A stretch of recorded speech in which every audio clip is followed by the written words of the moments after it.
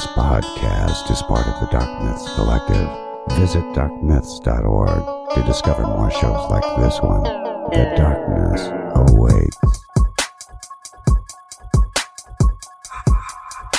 It's about to be a fun ride. Follow along, watch as we slide. Paranormal just hit the lights. Goosebumps all through the night. Mixing just a little bit of twang. That girl sure can't do a thing. Together, hillbillies go insane. Laugh so hard it'll hurt your brain. Podcast you won't ever change. These two here, they got the recipe. Sit on back and listen in to some of our darkest mysteries, eh? Welcome to Hillbilly Horror Stories. And now here's your hosts, Jerry and Tracy Polly, and their dog Ninja. Hey guys, it's Jerry with Hillbilly Horror Stories, and I'm actually sitting with a legend in the paranormal world, Mr. Bobby Mackey, who is the owner of Bobby Mackey's Music World, the most haunted nightclub in the United States. Bobby, can you say a big hi to all the fans out there that absolutely love you in Hillbilly Horrorland? Hey folks, I'm Bobby Mackey here in Wilder, Kentucky, and we want to send out a big hello to all of our paranormal fans out there.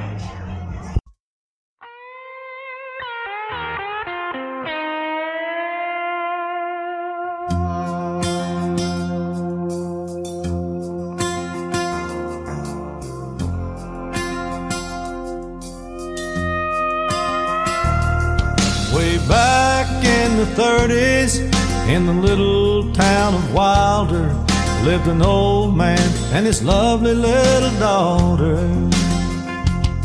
They ran gambling for a living. It was the best place around. All the men would come and lay their money down. Her daddy was a jealous man, but Johanna fell in love. He kept saying the man dealt a bad hand. So deep in the night, when all the world is quiet, someone came and took her lover's life.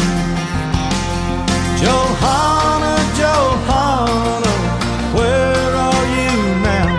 Could it be you're still here somehow? Johanna, Johanna, where are you now? Is it true you're still here somehow?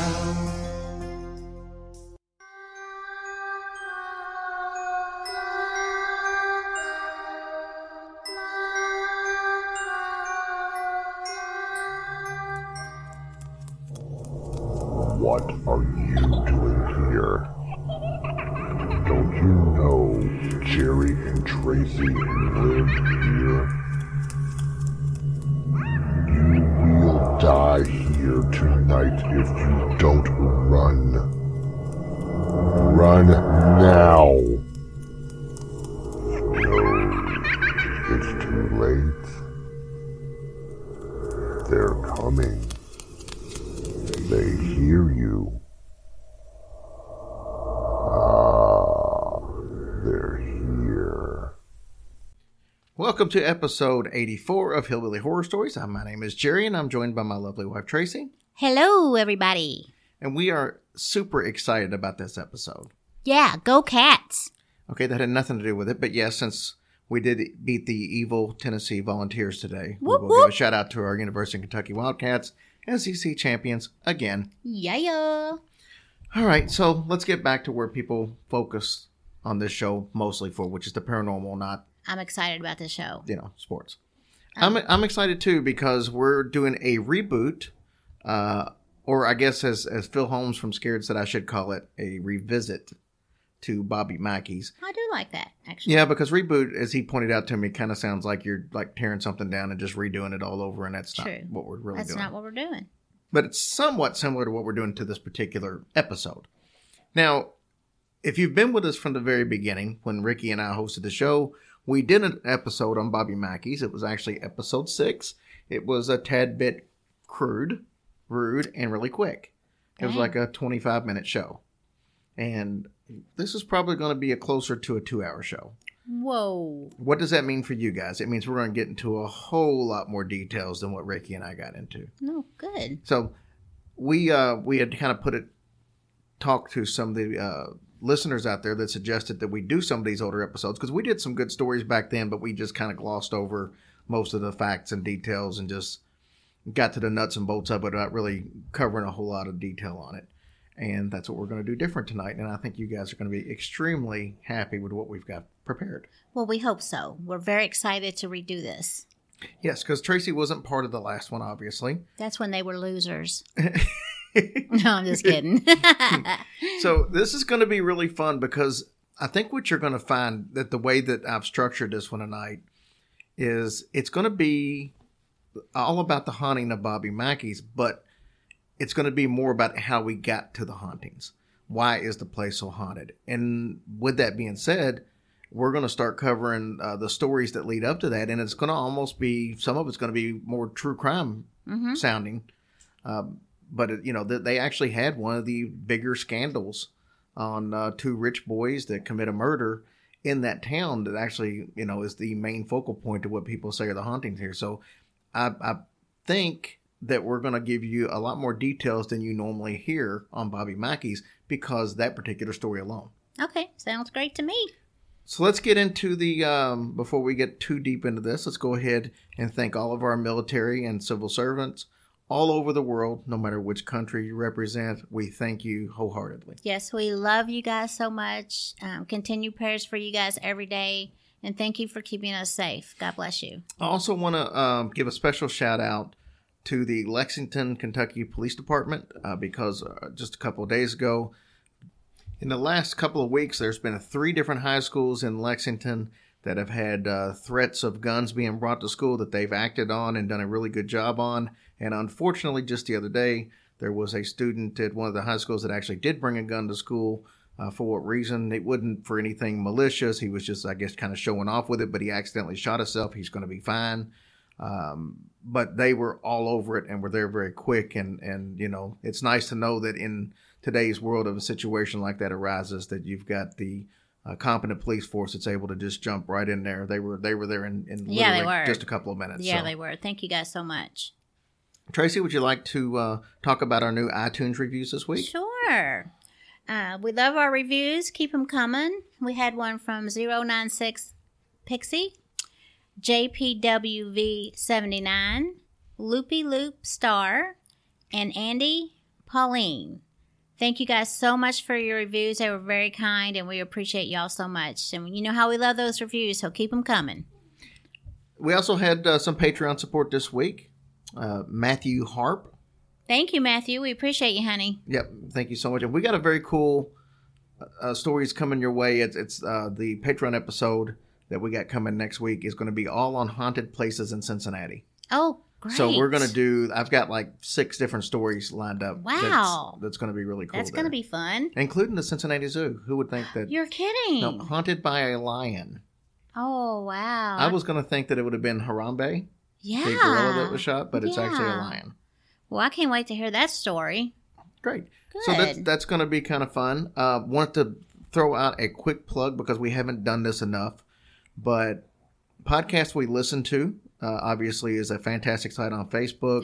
About 18,000 members strong, maybe even a little more than that now. I think it's more. I think it's closer to 19,000. But they're having their Podern Love podcast festival that's, for people who just love podcasts. Yeah. And that's what it's about. It's come out and see all kinds of people. That is in, August 10th through the 12th.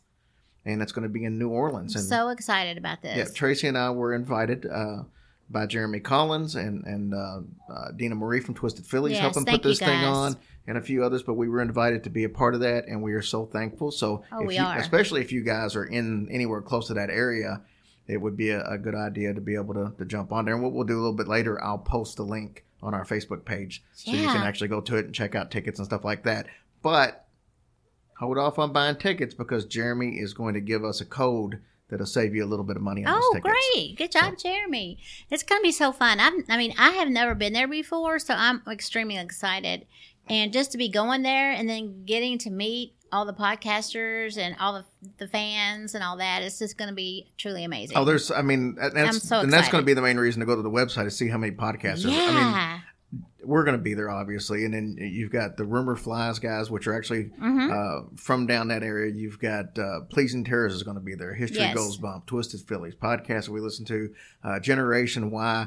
There are so many that I can't even name. I think we've got like 25 already set up, and there's more coming. But yeah, it's some fantastic shows that are going to be down there, and it's going to be a really fun event. I know, and Jerry's like done told me like a dozen places he wants to go, and I'm like, how are we going to squeeze all this in?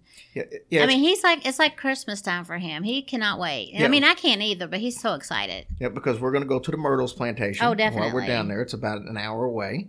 And we are definitely going to go to, St. Louis Cemetery, where Marie Laveau is. And then we're going to go on to Madame LaLaurie's house. And probably, so yeah, I'm so excited. I feel exhausted already, and it's so far away. But it's a good exhaustion. Oh, so. And on the way, we're going to stop in Birmingham, Alabama, and see the Dead Children's Playground. Oh my gosh. Ooh. So yeah, it's going to be very fun. And you know, while we're down in that area, we may even stop and see Sloth's Furnace. Sloth Furniture. I know. We may stop and see Sloth Furniture. That would be kind of cool. I'd like to see that. So yeah, we're going to make a road trip from hell out of this thing. Well. Yeah. Hopefully not. So let's talk about Bobby Mackey's. Now, I can't say enough about this place. It's one of my favorite places. It's on about every top 10 list. Every Ghost Hunter show has been there. Some of them twice. I think Ghost Adventure has been back twice. Oh, yeah. And it's a place that Tracy and I have been to on several occasions now. And we had the privilege a couple weeks ago. We had a couple of listeners come in. Jackie Getz and her friend Wendy came in. And we actually took them up there for a little tour. And they got to meet Bobby Mackey themselves. And Bobby the little song that you heard at the beginning is actually Bobby Mackey singing a song about Johanna, which is one of the infamous ghosts that we'll get into her story a little bit later. And I'm going to put that full song at the very end of the episode so you can actually listen to it in full if you want to. Now, also at the end of this episode, there's so much going on here. It's going to be so fun. But also at the very end, Bobby and his wife Janet back in 1991 did an interview with Jerry Springer back before he was doing pregnancy tests and before he got crazy. Yeah, your wife, had an affair with an epileptic aardvark and all that type of stuff. That he usually had a real talk show. Yeah. That was actually as good as any talk show that's on out there right now. And Harry Potter glasses, by the way. I think he's the one invented that. But go ahead. But he actually had Bobby and Janet on the show. It's about a 15-minute interview. But I'm gonna play that at the very end, so that way, if you don't want to listen to it, you don't have to. Obviously, you go at the end of the show. But it's worth listening to because it's got Janet telling her story, which we'll talk about her story, but she tells it in her own words. You got Bobby talking about how he doesn't believe in ghosts, which he's always said, and then Carl Lawson, who we'll get into in a little bit, he's actually got an interview on there, so it's worth listening to. I think you're going to love it. Also on tonight's show is the paranormal group that actually does all of the tours there at Bobby Mackey's house for the last 5 years, Gatekeeper Paranormal. Laura and Angie from Gatekeeper were nice enough to come on and do an interview with us and tell us some of the things that they've seen and during these tours that they give. Right. So, pretty cool. So, are we ready to get into this story? Yes, sir. I'm ready. Let's go. I don't think I've been more excited to do a show in a long time, so let's jump right into it. So Bobby Mackey's is actually located in Wilder, Kentucky. Wilder is just south of Cincinnati on the other side of the Ohio River. So if you're in Cincinnati, you cross the bridge, there's a city called Covington, which is kind of a suburb. Even though it's not in the same state, it's almost a suburb of Cincinnati. And Wilder is 5 minutes from there, basically. So it's a little small town. It's important to point out that the building that's there right now where Bobby Mackey's is not the original building that was constructed on the land. The property that the building is on has a very bloody and dark history, though. Originally, there was a slaughterhouse there, and it was built in the 1850s. For years, it was the largest meatpacking facility in the area, and in the basement, there was a well, and I'm sure most of you have heard about this well.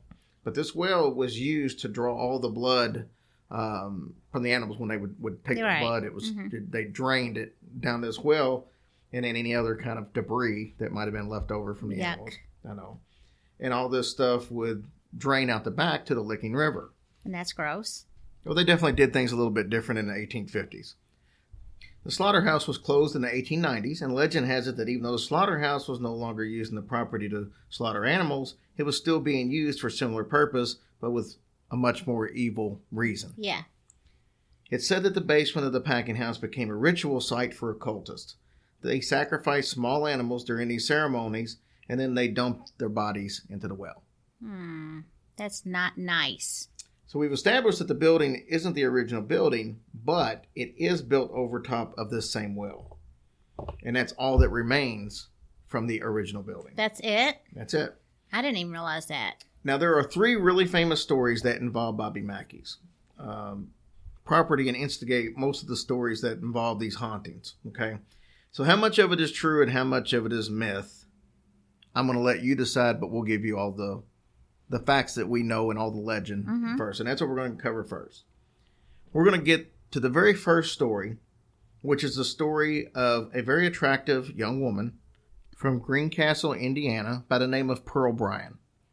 You don't usually get to hear much about Pearl except for the tragic part of the death, which most people know and attribute to one of the hauntings of Bobby Mackey's. But I thought this was a disservice to this young lady. So I wanted to try to share a little more about her and tell more about her history so you could actually find out about her. Well, that's very nice. Her father was actually a wealthy farmer, and she was the youngest of 12 children, which was pretty common back in that day because they obviously didn't know how to keep their thing in their pants. So Pearl graduated from Greencastle High School in 1892, and she had lots of young men that are interested in her. Obviously, being an attractive young woman at this age, that's kind of what you would expect. At the age of 22 in 1896, she was one of the most popular girls in the area. Now, Pearl was hiding a very dark secret, though. She was pregnant. In this time period, being pregnant out of wedlock was something that would get you shunned in the society, and no matter who you were, it would bring shame onto your family. So her cousin, a gentleman by the name of William Wood, had introduced her to a guy named Scott Jackson. So we're going to get into how she got in this predicament. They had sex? I'm going to assume. Okay. I didn't see that written, but we're going to assume that's the case. So Scott was a student at Ohio College of Dental Surgery in Cincinnati, Okay. which wasn't too far away from her, obviously. Her cousin was attending a medical school at DePaul University, and William Wood we're talking about. He became really good friends with Scott Jackson. Now, what Wood didn't know is that Jackson was a member of the occult group that actually met at the former slaughterhouse in Wilder, Kentucky. Oh. And Ninja is just fascinated by that. Jackson's family was wealthy as well, so he was kind of accepted by Pearl's family as a perfect suitor for her, and he soon got her pregnant. We know how that happened. No need for details there. Pearl confided in her cousin, and he then told Scott Jackson about the problem. Scott made arrangements to have an abortion in Cincinnati. Pearl left her parents' home on February 1st, 1896, and told them she was going to Indianapolis. Instead, she was actually going to meet Scott Jackson and his roommate, Alonzo Walling, in Cincinnati. It would be the last time that her parents would see Pearl alive. Oh. She was 5 months pregnant at this time. What you may not have figured out at this point is that they weren't going to a doctor. This was something Jackson planned on taking care of himself. And apparently his medical skills for this type of procedure weren't as good as he thought or her cousin William Wood thought. God, I would have been scared to death. So he tried to do the abortion beforehand by sending her some chemicals in the mail that he thought would take care of the baby, and apparently it was cocaine. Oh. Yeah, so because they actually found it when they did autopsy, they found cocaine in her system. So that didn't work. So he gets her in this situation. They're there. And this time he tried to use his dental tools, but he botched it. Okay, he's at the wrong end. Right. Sorry. So after a little over an hour of trying, Jackson and Walling had a young lady that was scared, injured, and bleeding on their hands. Oh, God, bless your heart. Things took a darker turn after that, if you can believe it.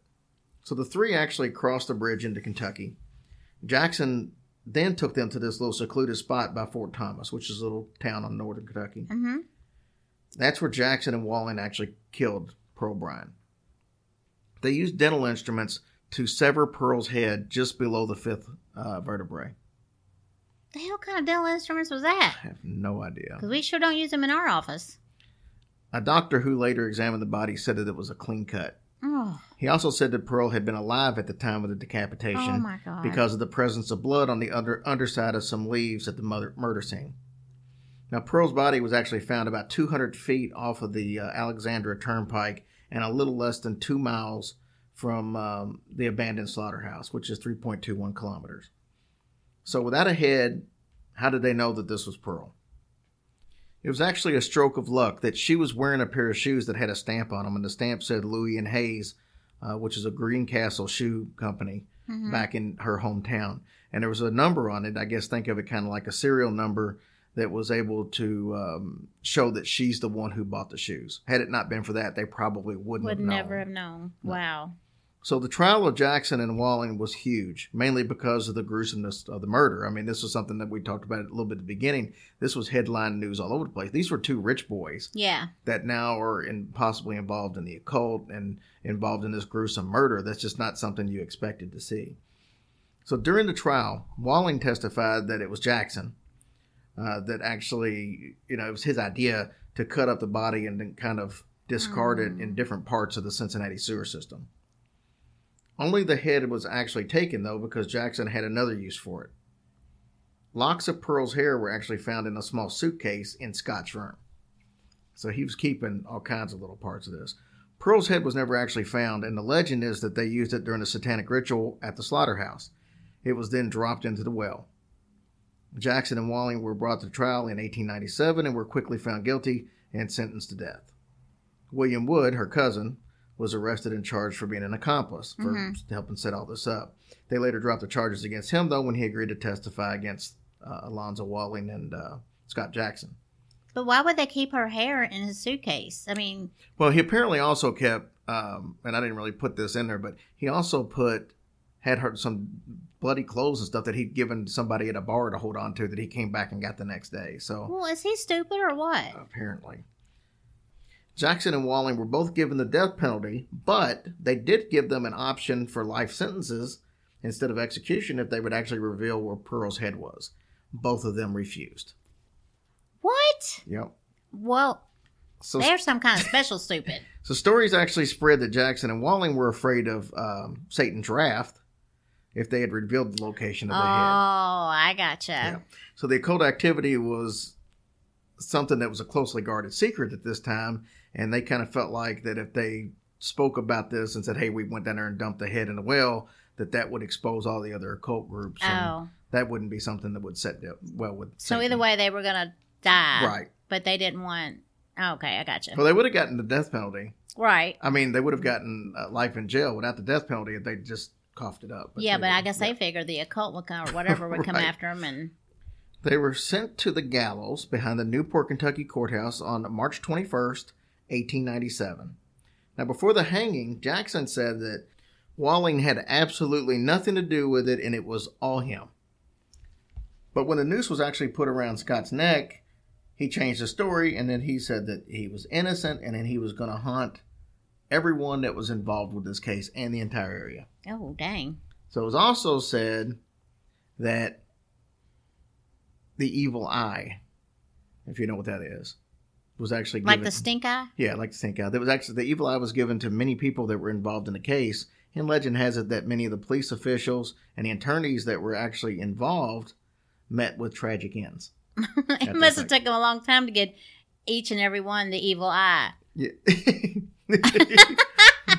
You think at some point they would have just said, okay, Everybody enough. just gather in a circle Enough. and let me give you one evil eye. So that was the last public hanging actually in Campbell County, Kentucky.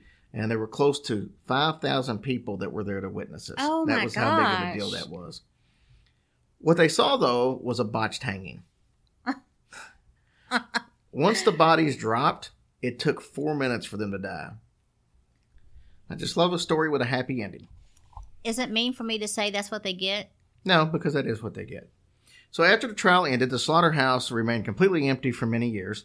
It was eventually, though, torn down, and a roadhouse was constructed on the site. Roadhouse. I don't think Patrick Swayze was there, though. So during the 1920s, the place became a speakeasy and a gambling establishment. They used the well to sneak liquor up through the river and hide it from the officials. So wow. So the well got another use that was, wrong for this time. This was, of course, illegal back during the time because it was a time of prohibition.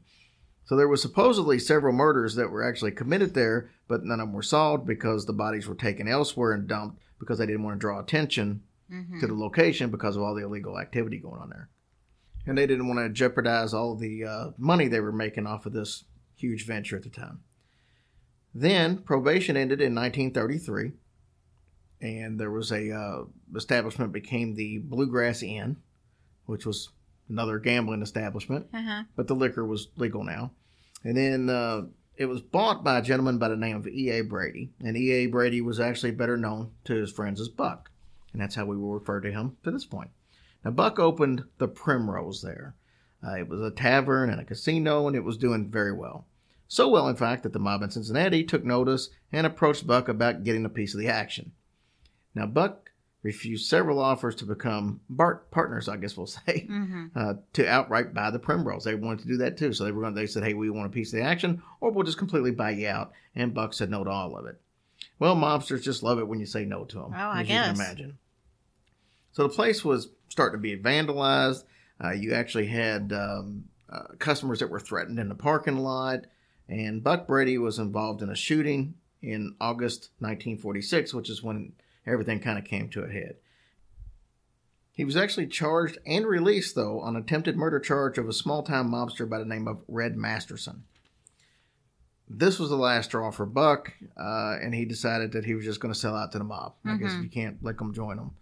Brady actually committed suicide in 1965, and this was roughly about 18 years after the fact, so it didn't have anything to do with that particular incident. Buck committed suicide? Buck committed suicide. Aw.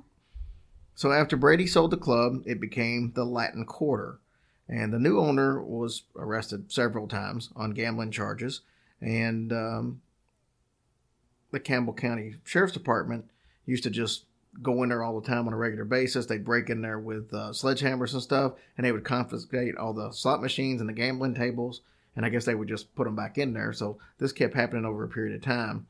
And that's going to bring us, during the time of the Latin Quarter, to our second story, which is the story of Johanna. Okay. Now, we talked about the song that earlier that Bobby Mackey did, and this was based on this legend. So the legend goes that Johanna was actually the daughter of one of the owners of the Latin Quarter. And Johanna was also a dancer at this club. She fell in love with a singer at the club by the name of Robert Randall Mickey. She became pregnant, and her father had some of his mob buddies come in and take care of Mr. Mickey because he didn't like the idea of him knocking her daughter up. Well, I mean, I kind of get that, but wouldn't he want somebody that's going to help take care of her? Why are you going to kill him for? I don't know. I mean, I guess you just, in the You know what I'm 50s, saying? you don't, when you're not married, Okay, but you don't then sleep with mob's boss's daughters. Well, I get that, I guess, but then she's there to fend for herself. So Johanna got wind of this, and she tried to poison her father, and then she poisoned herself in the dressing room down in the basement. These events supposedly came from a diary that was found by Carl Lawson, which is the longtime caretaker of Bobby Mackey's, and he actually lived on the premises, and we're going to hear a lot more about Carl later. But that's how the story of Johanna came to be, is from this. Now, there's a love poem that's actually written above the stage that most people consider to be a suicide note / love poem. Her father actually survived, but she did not. She was 5 months pregnant at the time. Oh, man. Which, that's two stories now involving this property where pregnancies were 5 months. Because when Pearl met her demise, she was also 5 months pregnant. Now, in the 1970s, the building became the Hard Rock Cafe. Now, this isn't the same Hard Rock that everybody knows today. It was a different group. It was just happened to be named the same thing. It shut down after some fatal shootings. So you can already see, in the time that we've been here, there's talk of a woman's head being sacrificed down a well, satanic rituals being taken in the basement, bodies that were people that were killed and bodies taken away during the Roadhouse days. Then you had two pregnant women. You had 2 pregnant women. You had gamblers that were, there was all kinds of people killed at the mob bosses had killed in the Latin Quarter and the Primrose. And those bodies supposedly were just thrown in the Licking River right behind there. That's so crazy. So during this time, we're only up to basically the 70s. Well, I mean, I know that's a crap ton of stuff that's happened already. So let's talk about the positives. 1978, Bobby Mackey and his wife Janet, they buy the place. Bobby at the time was a pretty successful country music musician, and he had some national success, but it started to kind of, slack off a little bit. And he got tired of the traveling, and he said, to hell with it. We'll just buy our own place. And then my fans can know where I'm going to be all the time, and they can come in and check us out. So that's what he did. He settled into this little spot and started doing some work on it. In the 1980s, he was so successful with this club that there were lines out the door to come see him. Oh, and I'm sure. This place seats like 500 people, and it was always packed. Yeah. Good for him. Bobby Mackey's Music Road was actually also one of the first clubs in the U.S. to have a mechanical bull like the one you see in Urban Cowboy. Uh-huh. And it's still there. It is. Actually, my cousin fell off of it and broke his arm. Nice. So that's going to bring us to our third story, because I said there were 3 stories that are really connected with this.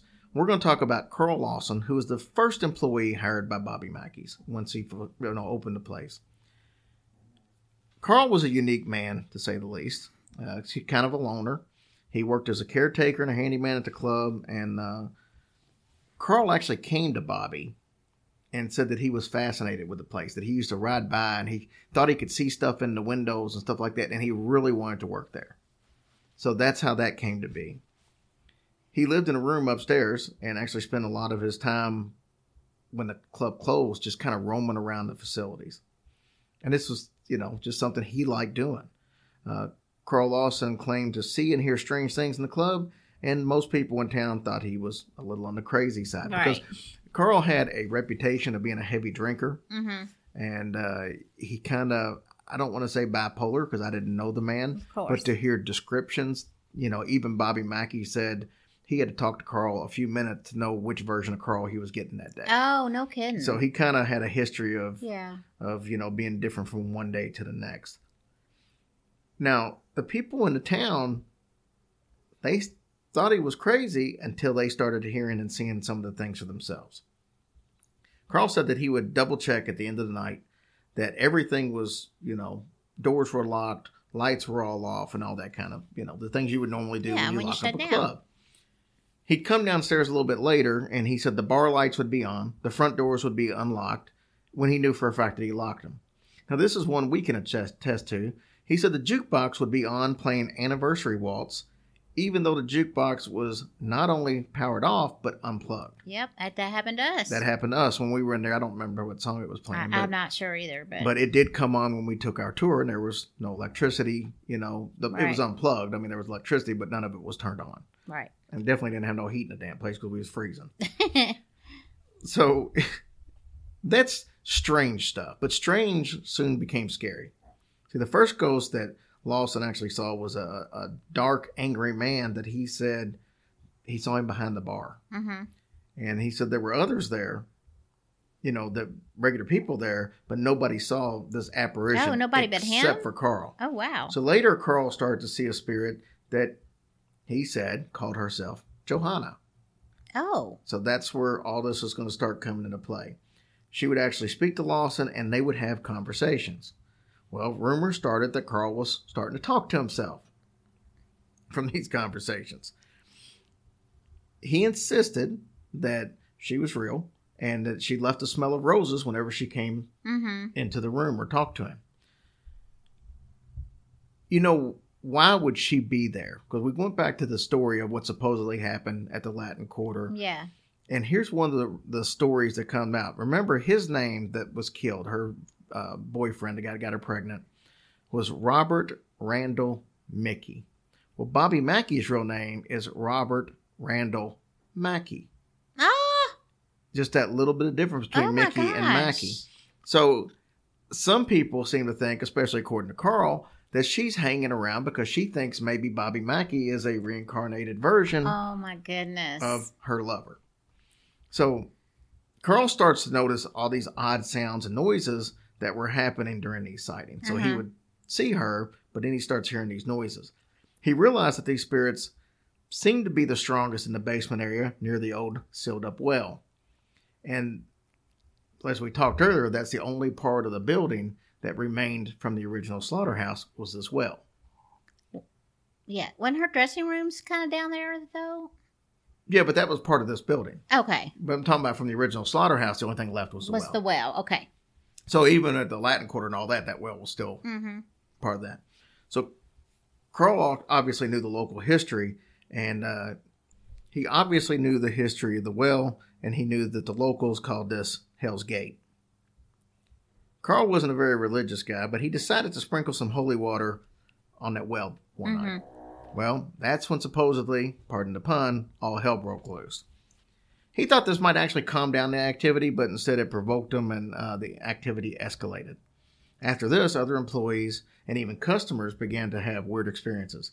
They saw objects move around, they saw lights turn off and on, disembodied voices and laughter, and Bobby Mackey was not happy about all this ghost talk, by any means. He was convinced this would actually ruin his club and chase people away. Bobby also says that he doesn't believe that the place is haunted. Now, is that Bobby being truthful, or is that Bobby not wanting to ruin a good thing that's going on? Right. So Bobby said that Carl started telling stories, and this is a quote from Bobby. He said, I told him to be quiet about it. I don't want it getting around about, being haunted. I got everything I own stuck in this place, and I had to make it, work somehow. So Bobby's wife, Janet, on the other hand, she did believe, and she had very good reason to believe, because she told Bobby that she had seen ghosts and felt overwhelming pressure and had even smelled Johanna's rose scent. It got way worse for Janet, though. One day, she was actually in the basement. She was overwhelmed with the smell of roses and felt an unseen kind of wind just kind of swirl around her. Well, something grabbed her by the waist. It picked her up and threw her back down. Oh, dang. Yeah. She got away from it, and when she got to the top of the stairs, there was a pressure behind her pushing her down the steps. She looked back, and there was nothing there. But then she heard a voice that screamed, "Get out! Get out!" Oh, my God. At the time of the incident, Janet was... Oh, no, don't you tell me she was pregnant. 5 months pregnant. Oh, my gosh. She gave birth prematurely the very next day. Oh, no. Once Janet came forward, so did several others. Did the baby live? Yes, the baby lived. Oh, thank gosh. It was premature by 3 months, but it did live. It was only a little over a pound. Oh. Little girl. I told you guys at the end there was a interview with Jerry Springer. Listen to that, because she tells this entire story in detail, plus a bunch of other stuff. So very much worth listening to. She's very adamant. Yeah. Even though Bobby don't believe her. and Bobby's pretty adamant that he still doesn't believe. So Roger Heath used to do odd jobs at the club, and he said that one day he was helping Carl Lawson. It was a nice summer morning. He's in there helping him, and they were removing some light fixtures from the dance floor. Carl was taking them down to the basement. He said Carl came back up from the basement, and he had 2 small handprints on the back of his shirt. He said it looked like a small woman was actually hugging him. Oh, because it was like Lord. pressed. They were indentions, not like just, they were like pressed in, like something had a hold of him. Another story came from a young lady that was a hostess there, and she said she encountered Johanna. She laughed at Carl Lawson when he would talk to her, and he pretty much thought the same thing, that he must be losing it. But she stopped laughing when she started smelling roses at one time when he started talking to her. I mean, what was it? She just had roses in her dressing room all the time, or what was the deal with the roses? She wore a rose perfume, scented perfume. I gotcha. Okay. Writer Doug Hensley kind of got wind of all this stuff, and he wanted to talk to some people about, what was going on there. But most people refused to talk to him and do any interviews. Because why? I guess they just didn't want to be singled out, or didn't want people to think they were crazy like or whatever Carl. the deal was. Now, once Janet talked to him and told her story, they had many other people that actually came forward. When it was all said and done, he had over 30 sworn affidavits from people that said they had experienced some kind of paranormal no kidding. there. So even after all that, Bobby didn't believe any of it. He No. didn't believe anything. No. That is so crazy to me. So Hensley collected several stories, including one about a headless ghost who was dressed in a turn-of-the-century clothing. Many different people gave the exact same description of this ghost, and they didn't know that Hensley was talking to all of them. So it was. Oh. It's either just the biggest coincidence or people actually saw this. Yeah. In 1991, an exorcism was performed in the club on Carl Lawson. It was done in like the kitchen area. Mm-hmm. And, you know, some people, there's not a ton of information out there on this, but it was listed in the book that Hensley wrote, so you can actually pick up that book. But there's a video on YouTube that actually shows the big parts of the exorcism, so you can see it. Well, that's and cool. I have some of the sound in that clip from the Jerry Springer Show. There's some Okay. sound of it in there. So when you listen to that, you'll be able to hear that and hear Carl Lawson talk about Ooh, that's some scary. of his experiences. Unfortunately, Carl died in January 26th of 2012. He was 53 years old. Janet Mackey passed away February 15th of 2009. All right, let's take a couple of seconds to talk about a couple of cool stories, one of which we discovered on the tour when we were out there recently. The Johanna, we talked about her situation. There was a wreck outside of the club. There's a telephone pole right there, but a car had actually wrecked into it, and the sheriff's department showed up, or a police officer, one of the two, but a member of law enforcement shows up, and he pulls the driver out, and it's obvious that the driver wasn't going to make it. This is right in front of the club. I mean, yeah, the road is right, Mm-hmm. seriously, right in front of the club. It's really close. Yeah, from the road to the door is probably 5 steps. Yeah, it's really scary, actually. Yeah, it's really close. So this wreck happens right in front of the club. Officer's there. He pulls the body out. Gentleman didn't make it. At the time, the door opens up to the club. Young lady comes out, and she gives him a sheet to be able to cover up the body with. Mm-hmm. Well, he turns around to thank her. She's not there. Door's locked. Well, they end up calling the next day, and they get a hold of Bobby and said, hey, we wanted to get a chance to thank whoever that was that helped us out. Yeah. Unfortunately, the gentleman was deceased, but she gave us the tablecloth or whatever to be able to use to cover him up. We wanted to say thanks. And then he was informed that there was nobody at the club that day. There was, the police officer was? Yeah, the police officer was told that there was nobody at the club. And the alarms were set, and if there had been anybody in there, Bobby said he would have gotten an alarm telling him that somebody was in there, but there was absolutely nobody in there. Oh. So I thought that was kind of a cool story. Yeah. There's also the story that Bobby wanted to do some renovations. He had about $100,000 worth of renovation plans. Uh-huh. He wanted to even maybe build onto the building, make it a little bit bigger. And when he started doing this, all these weird things started happening. And one of which was this giant crack just kind of happened outside, like in the ground itself. And supposedly this place runs along some kind of a fault line or something like that. Mm-hmm. But when this happened, that prevented him from being able to add on because it made it unsafe to be able to add on where he was going to do that at. Oh, wow. So you could look at that as hey, somebody doesn't want it being messed with, right. or a good warning you probably shouldn't have done this. So who knows what the situation was there. We talked about Pearl Brown. Obviously, she was covered without her or buried without her head. Mm-hmm. And up in Greencastle, Indiana is where her grave is. There was vandalism and stuff, so she no longer has a headstone. It just kills me how people do that kind of stuff. I do not for the life of me understand who gets off on that. Why? So they had to remove the headstone, but you can always find her grave there because people put pennies heads up on the slab that's still there. No kidding. Yeah. So I thought that was kind of a cool story.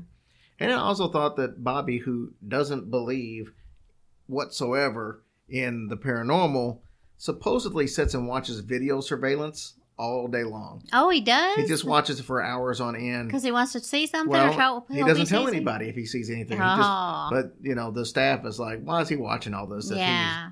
He wants to know for peace of mind, I guess. Well, those are pretty much the rumors or the lore of Bobby Mackey's. Mm-hmm. So do you want to take a few minutes and talk about the truth of what we do know as opposed to what the myths were? Yes. We like to debunk all this stuff. I know we do. But then sometimes it's disappointing. I know, but that's what we are. We like to bring the room down. So the Pearl Bryant, let's go to her situation. At the crime scene, a single set of footprints were found, leading up to the hill towards the Covington water reservoir. Authorities found an abandoned cistern that was empty, covered by a large rock, and the large rock had a bloody handprint on it. Like I said, the cistern was completely empty, so there was no head in there, but the footsteps kind of stopped at the reservoir. Oh. So it would make sense that that bloody handprint and all that would have something to do with it. Now, keep in mind, there was only one set of footprints, and that'll come into play a little later in the story. Scott Jackson accused Walling of committing this murder. Walling was impressionable and a little slow by all accounts. Most likely, he didn't have the mental capacity to plan a murder like this. He might have been able to help commit it, but he probably couldn't plan this. And when I hear this, it makes me think of the Making of the Murderer deal with that Brendan Dassey, how he admitted to everything, but at the same time felt like he was coerced, and maybe he just wasn't very smart and didn't really know what he was saying. That's kind of what it makes me think about. So Walling actually said that it was all Jackson. And the night before Jackson was supposed to go, be hung, he said that he was the only one involved, and he did the murder by himself. Well, that would kind of match up with what we found out, that there was one set of footprints leading away. Unfortunately, when they put that noose around his neck, he completely changed his mind and said he was innocent. So the night before, he admits to all of it and said he was by himself. Yeah. Walling was a little pissed off at this, as you could imagine, because he's up on the gallows getting ready to get hung. Right.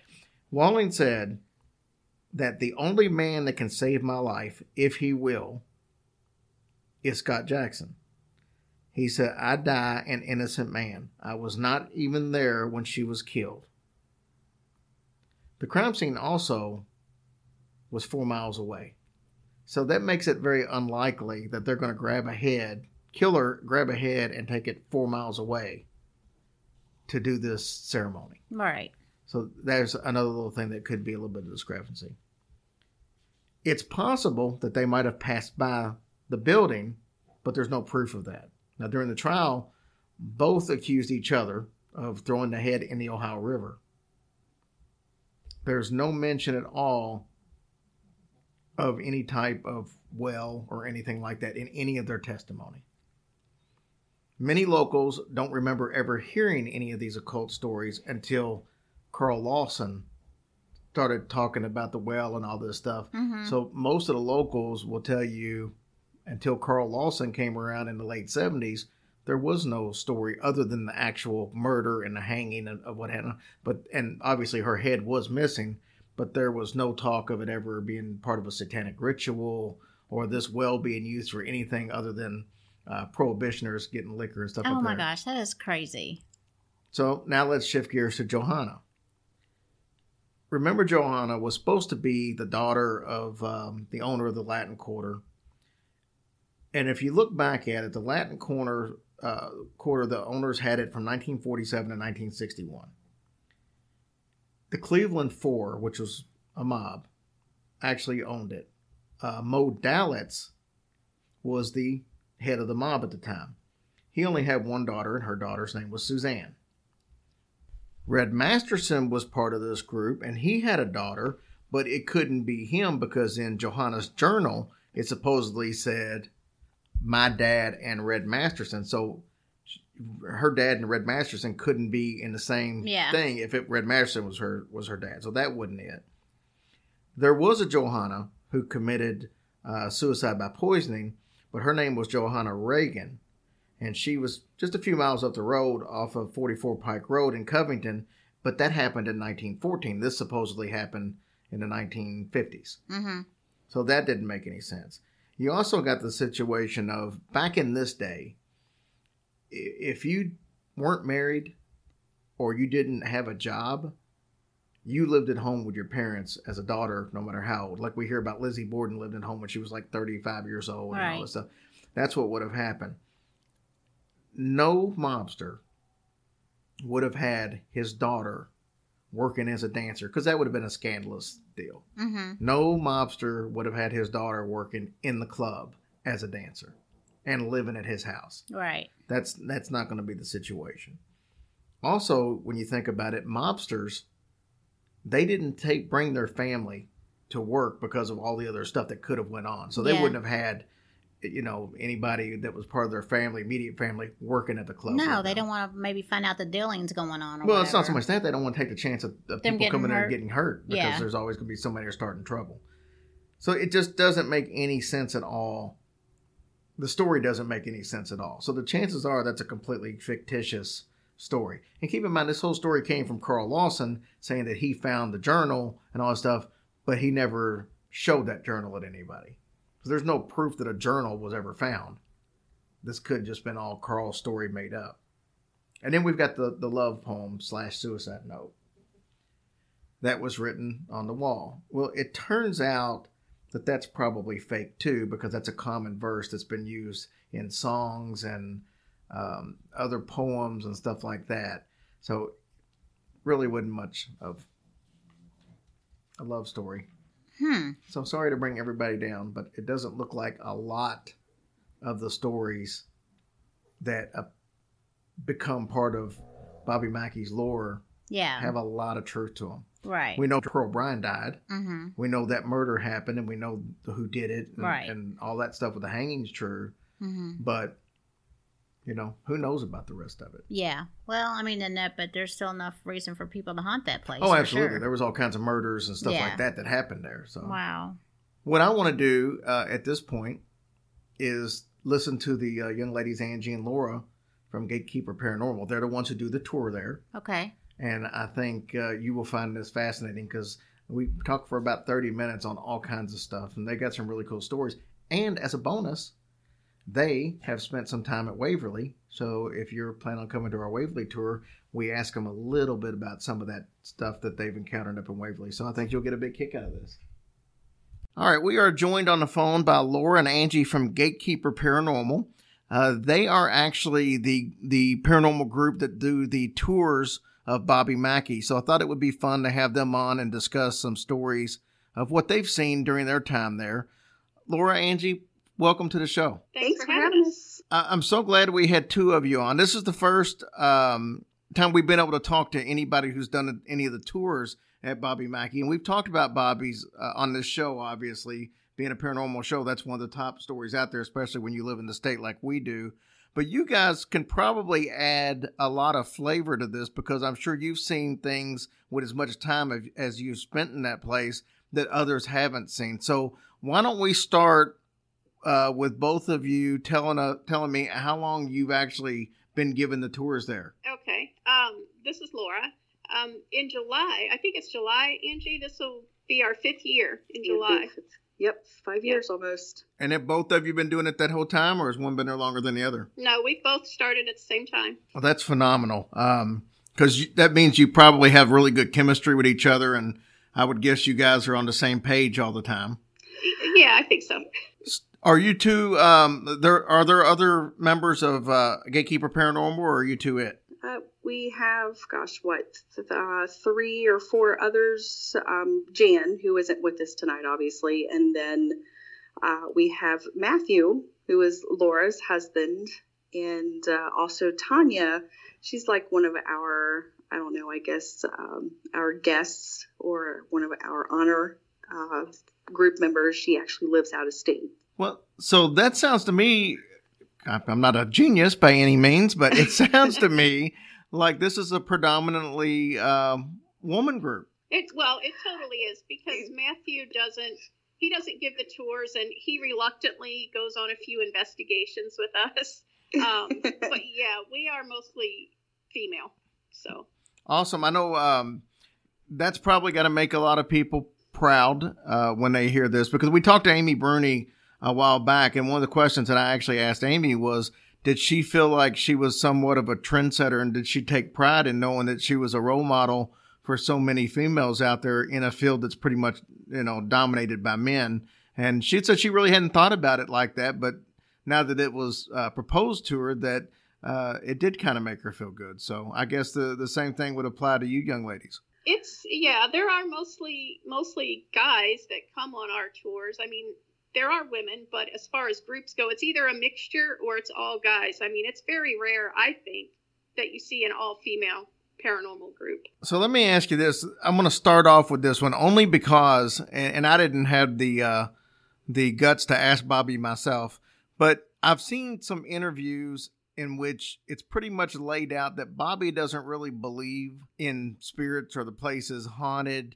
And then it's also been kind of laid out that maybe some of the people were just instructed to say that. What do you guys think? I don't know if you know or not, but what do you think? Do you think that he believes that there's actual stuff going on there, or does he just not buy into it? I honestly do not think he believes in this stuff. We did an interview with Bobby, gosh, how long has it been now? Almost 2 years or more, in which we, asked him that very question. And he claims that he has not had any type of, paranormal experiences. Nothing has really happened to him to really make him believe that the bar is haunted. He's never had that experience. And what I always found odd about that, I can definitely understand how somebody could feel that way.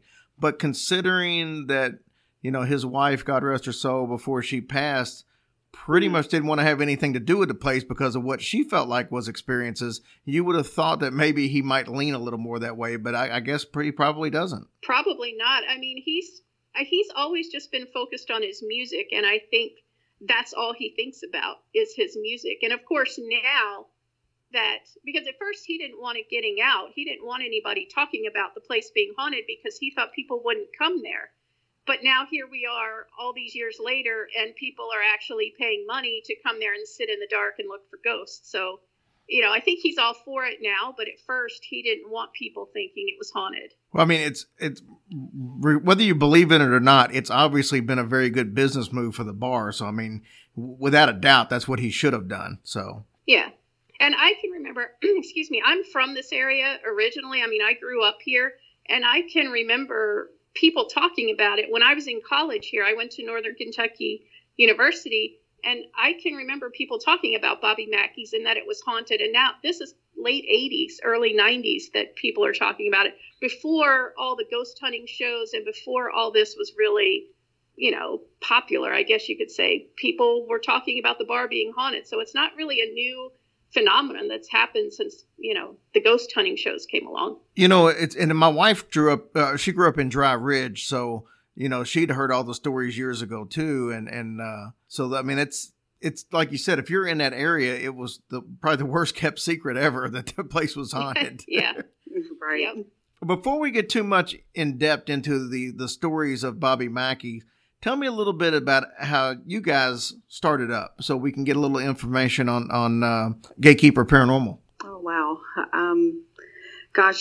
Laura and I actually, we met, we both had a mutual acquaintance and were invited to investigate Waverly Hills. And so that's when Laura and I met. We just kind of struck up a friendship from there. And soon after, she and I both joined another local paranormal group, and were with them for a year or so. And then, just kind of decided to branch off on our own, do our own thing. And that's, pretty much how we formed, Gatekeeper Paranormal. So how did you both get into the paranormal field to begin with? I've always been interested in it, since I was a little girl. And then as I got older, as I was a teenager, I was the one that was, sneaking into abandoned houses and just always looking for haunted places to sneak into, basically, because back then,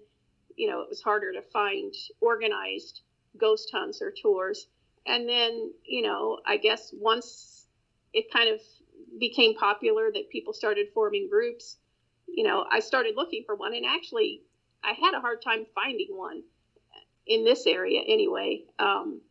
And eventually, like Angie said, we went to Waverly Hills, and then we joined the other group in this area. And, that was my start in it. But I've been doing it on my own for years before that. Well, before we get off of the interview tonight, I'm going to ask you a little bit about Waverly Hills. We'll cover Bobby Mackey's first, but our listeners out there would be interested in that because April 28th, we have a live event in Louisville with 2 other shows, but we're going directly afterwards to both of the tours that Waverly Hills has to offer that night. And they have 50 tickets available for the first tour. We sold that out months ago. And then the other tour that night, I think there's only 15 or 16 tickets left for that one. So we're going to end up having 100 people at both of these tours that night. So they'll be really interested in what you guys might have uncovered that night when you were there. So before we get into that, though, I definitely want to cover Bobby Mackey, since that's the reason I brought you on. Give me an idea of some things that you guys have seen on some of these tours over the years that maybe even caught you guys a little off guard, or that really stood out amongst some of the other patrons that were actually taking the tour. Oh, wow. Gosh. Tell the shaking building story. That's always my favorite. Well, one of many. So, yeah, pretty much I had a 2-hour group, and it was pretty quiet actually during their entire tour. And just as they were leaving, I was walking them out the door, locked the door, went back to the gift shop to finish up. And as I was standing there, and I started to hear these knocking noises that were around me in the gift shop. And I stopped and I listened, and it was not just a random knock. It was actually a pattern. There was like 2 or 3 knocks, and then it would stop. And then I would hear 2 or 3 knocks again, and it stopped. And I just kind of ignored it. I really didn't, think too much of it, and continued on. And then, so I started to hear it sounded like bottles actually shaking at the bar. And it was so profound that I thought, well, somebody actually has to be in here. And I thought maybe, Bobby's PR guy had come into the building. So I poked my head out the gift shop, I'm yelling for him. Nobody's answering, and I'm standing there and I'm listening. And so the bottles, they stopped shaking, and go back to finish up again what I was doing. And then all of a sudden, the whole building just started to shake. You could feel it. You could hear it. The windows and the doors, you could actually hear them shaking. And it did it for probably, 5 or 6 seconds, which is actually a pretty long time. Right. And it was so profound. Again, I thought somebody has got to be in this building. So, again, I'm yelling for, RJ, and I'm even texting him. I'm like, dude, I know you're here. There's somebody in this building. And he's swearing that it's not him. And so I even went back and looked at the security footage, the cameras. Rolled back 5 minutes just to make sure there's nobody inside or outside of the building. And in fact, there was no one, but it's just really hard to explain. All you could hear, though, was like metal rattling. You could hear it and you could feel it. That's probably one of the most significant things I think that has ever happened to me there. Of course, I was alone. And of course, I didn't have my audio recorder on. It always happens that way when you never have your equipment and you're never ready for it. Well, that brings me to ask you a question. When we took our tour, and it was before you guys were doing the tours, there was no electricity, no heat, nothing on during the day because they're only open at nighttime. Is that still the case? Oh, yeah. Yeah, pretty much. There's electricity. I mean, we can turn lights on, but in the winter, they don't really turn the heat on unless it's like seriously below zero where the pipes are going to freeze. Right. But they normally don't turn the heat on during the day, I guess just to save money. So it's pretty cold in there during the day. What kind of feelings do you guys get? Are you pretty much, immune to it at this point? Or is there still certain places that you go into that occasionally you'll just get that weird kind of feeling or a vibe? Or what's it like for you guys now that you've been there for so long? Well, sometimes, I mean, it varies day by day. And sometimes I'll walk in there and feel absolutely nothing. And it's just like going into any building, and it just doesn't bother me at all. But then there are other days, or I should say nights or whatever, where I'll walk in and, a lot of times I'll get there before my tour group arrives just to go in and unlock the doors and, turn on a couple lights. And sometimes you just, as soon as you cross the the threshold from, like where you pay to get in and then walk into the bar, where those doors are. Mm-hmm. Sometimes I'll just step across that and there'll be it's just a heaviness in the air. And I'll be like, nope. And I'll turn around and walk right back out and wait outside for the people to get there. Because sometimes you just feel like you shouldn't go in there. And it very quickly, it can turn as well. Like Laura said, if you go in, you don't feel anything, but it can very quickly, that vibe can turn, where all of a sudden you get the feeling that, you're being watched. There's someone behind me or there's someone in the corner. It can turn very quickly. Is there a part of the bar that has more activity than other parts, or is it just random throughout? Oh, I'd say random throughout, for me anyway. I mean, there's sometimes, people always talk about the basement and the well as that being so scary, but honestly, and I think Angie feels the same way, we've had just as much activity on the main floor in the bar area as we've had downstairs. There is a little room down in the basement, the little cell area. If we had to pick the most active spot, maybe in the basement area, I would think that might be it for some people as far as physical things that have happened to people. But like Laura said, we also get just as much upstairs on the main level. But at least for me, and this is not a common occurrence, but I have had people who have been scratched. Mm-hmm. And most of the time that happens in the well room or around the jail cell for my tours. Yeah. And that's funny. We went, when we went the other night, we had a couple of visitors down from Wisconsin, and they were taking a bunch of pictures, and none of their pictures turned out, even though they were looking at them during the time they took them. But it was in that room, that little small room right before you get to the room of faces. Mm-hmm. Yeah. Inside that room, they took pictures. We were looking at them, and then all of a sudden, the next morning, neither one of them had them on their phone. It was like they deleted only those from that room, and I just thought that was extremely strange. Yeah, it is. I've had some things actually thrown at me in that little room as I was going into the room of faces. There was something thrown at me in that little area, and that little piece of pottery, that little white piece of pottery. Yeah. I've actually had a few things thrown at me, even upstairs on the main level. A little cube of pool chalk around the bullpen area. There was, that was thrown at me up there as well. And for those of you listening at home that haven't been there, when you're in the basement area, you can walk into the basement where the well and stuff is, but you can walk in through the outside of the building. And when you walk in, you've got your big room. It's a lot of storage. If you first walk in to your left, you've got like what used to be an old walk-in freezer, and then there's a lot of stuff that's piled up down there they've accumulated through the years. But then you can take a right and go into that little room we were talking about, and it really is a little room about the size of a small bedroom.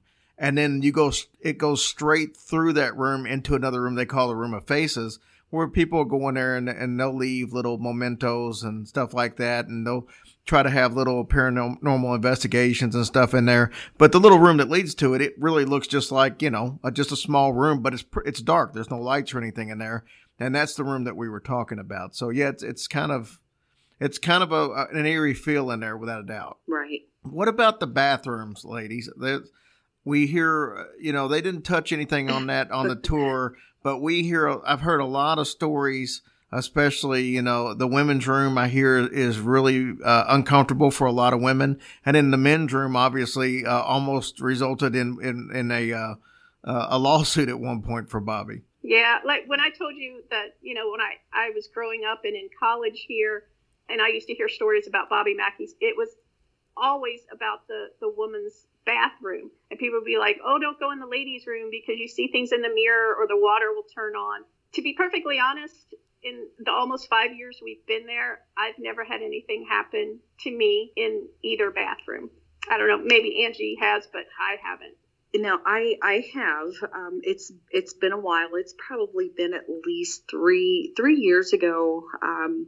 Again, doing a 2-hour tour, and of course, I don't always go in the women's restroom unless our guests want to, and this particular group wanted to go in, and the water was not on, everything was normal. And of course, they're checking out the mirrors. And so later on, as we're walking through the rest of the bar, we start to hear what sounds like, water running. And of course, I'm investigating the bar area to make sure none of the sinks are on at the bar.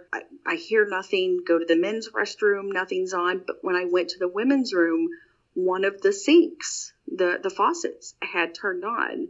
And again, like Laura said, that is, some of the claims that we've heard through the years is that the water will turn on by itself. And it was running, and it was running full blast. That's pretty common, though, of whether you hear hauntings about businesses or houses or whatever.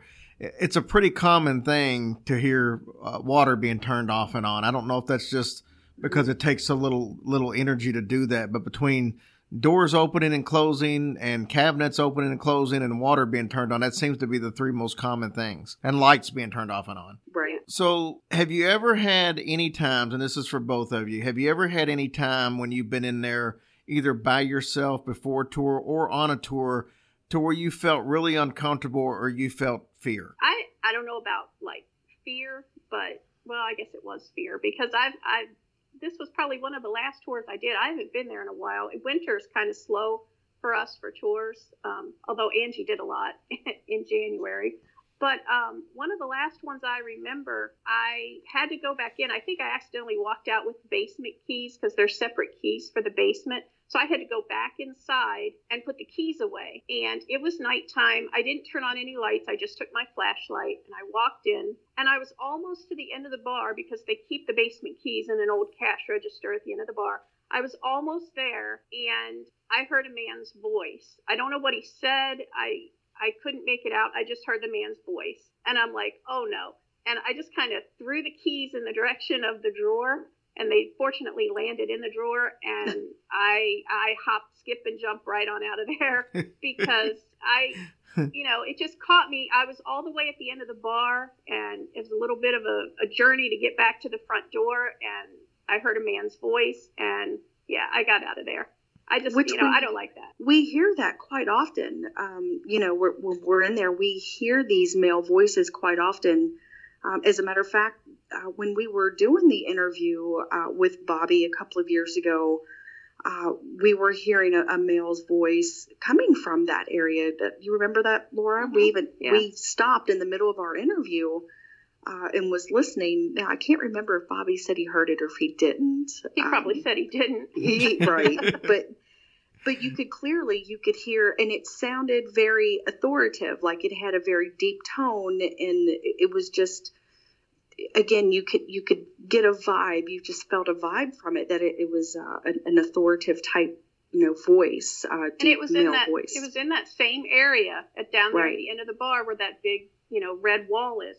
And I'll tell you an interesting fact about that area.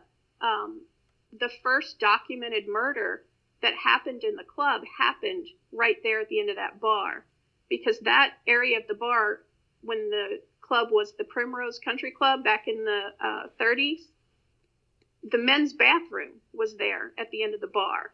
And in 1932, a man was killed in that bathroom. He got in a fight with another guy. The guy punched him, and he fell down and hit his head on a radiator, and he died in the bathroom.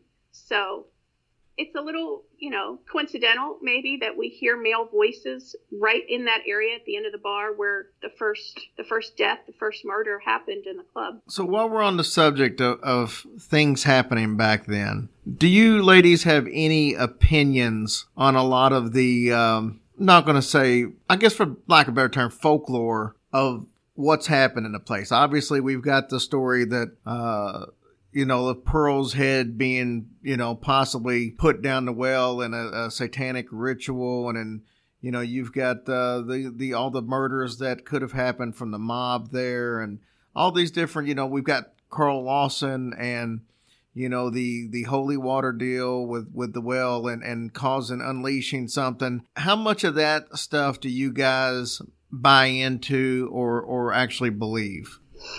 And I know that's a loaded question. If you want a percentage of it, too, Carl was a real person. obviously, and Right. he did claim to have a lot of experiences there. Pearl Bryant was a real person. She was murdered.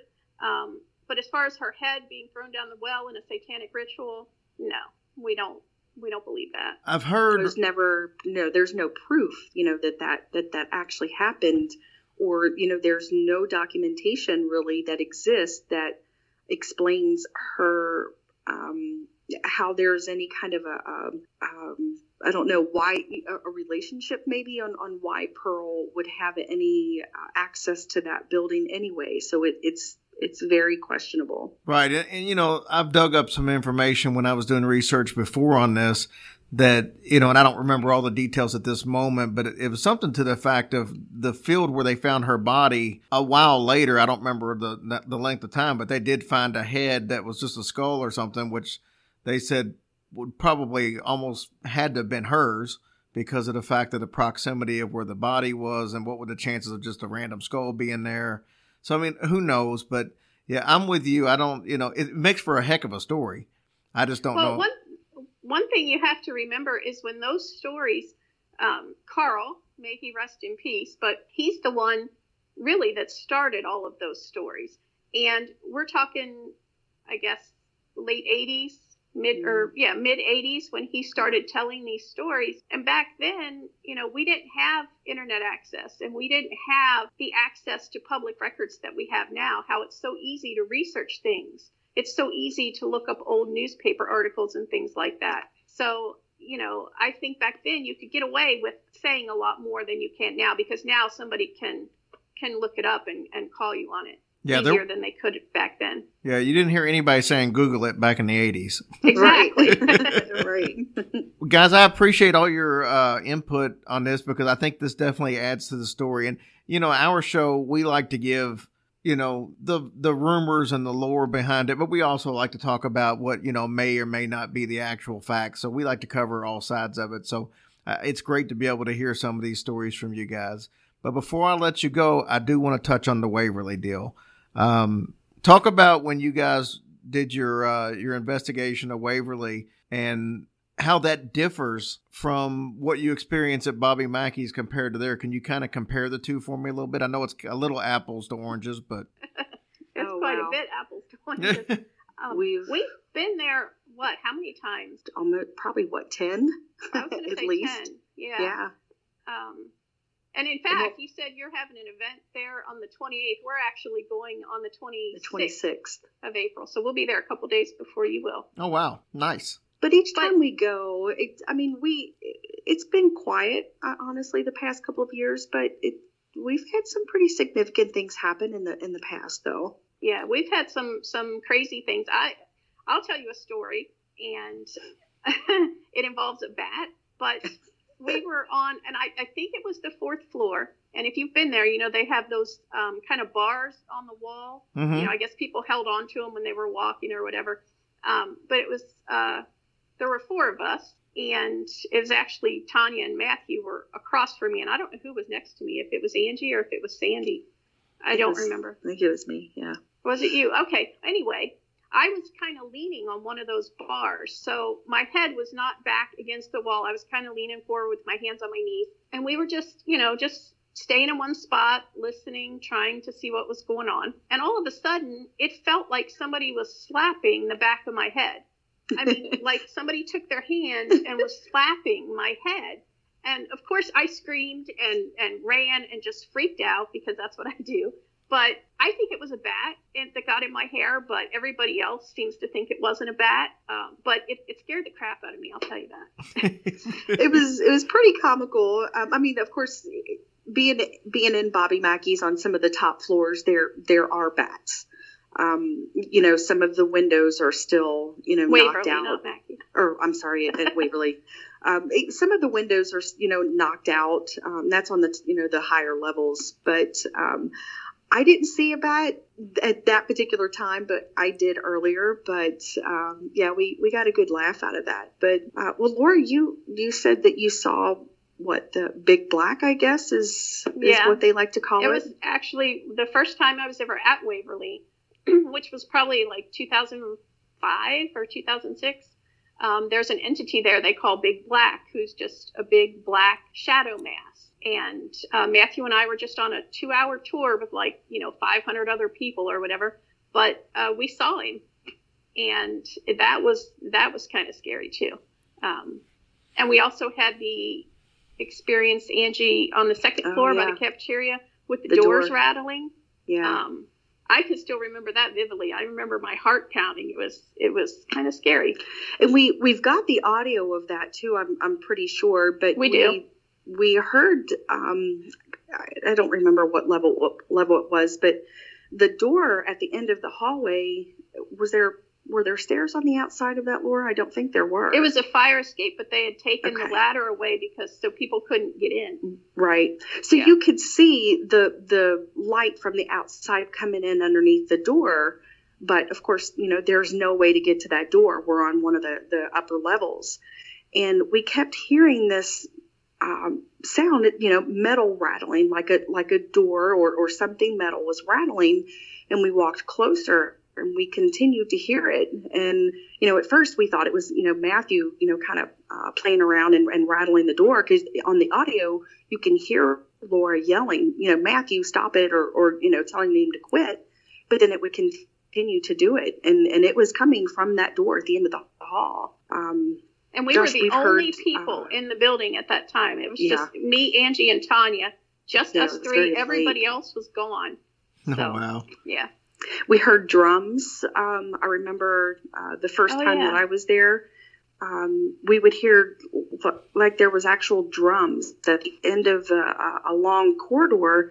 We'd stop and we'd listen, and you could hear it. And it was kind of, you could hear it all through that level, that floor that we were on, and it was very loud. And I remember asking the guide, the tour guide, what the drumming was, and he, of course, had no idea. So we walked down towards that area, and then of course it disappears, but it stops. But Waverly's pretty.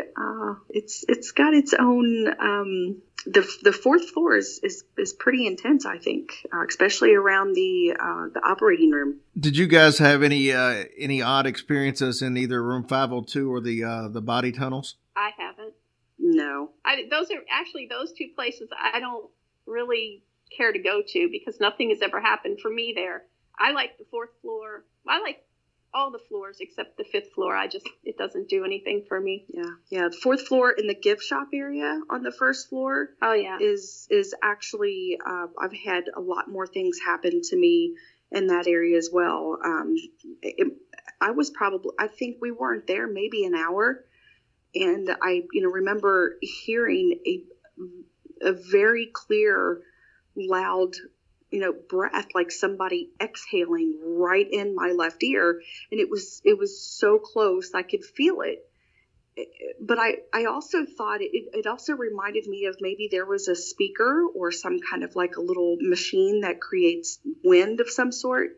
And I remember taking my flashlight and shining it up to the ceiling, and of course I see there's nothing there, and there's no one that's within an arm's length near me that would have even created that, but there was just this very loud exhale right in my ear, and I just remember feeling it, and it just gave me chills down my spine.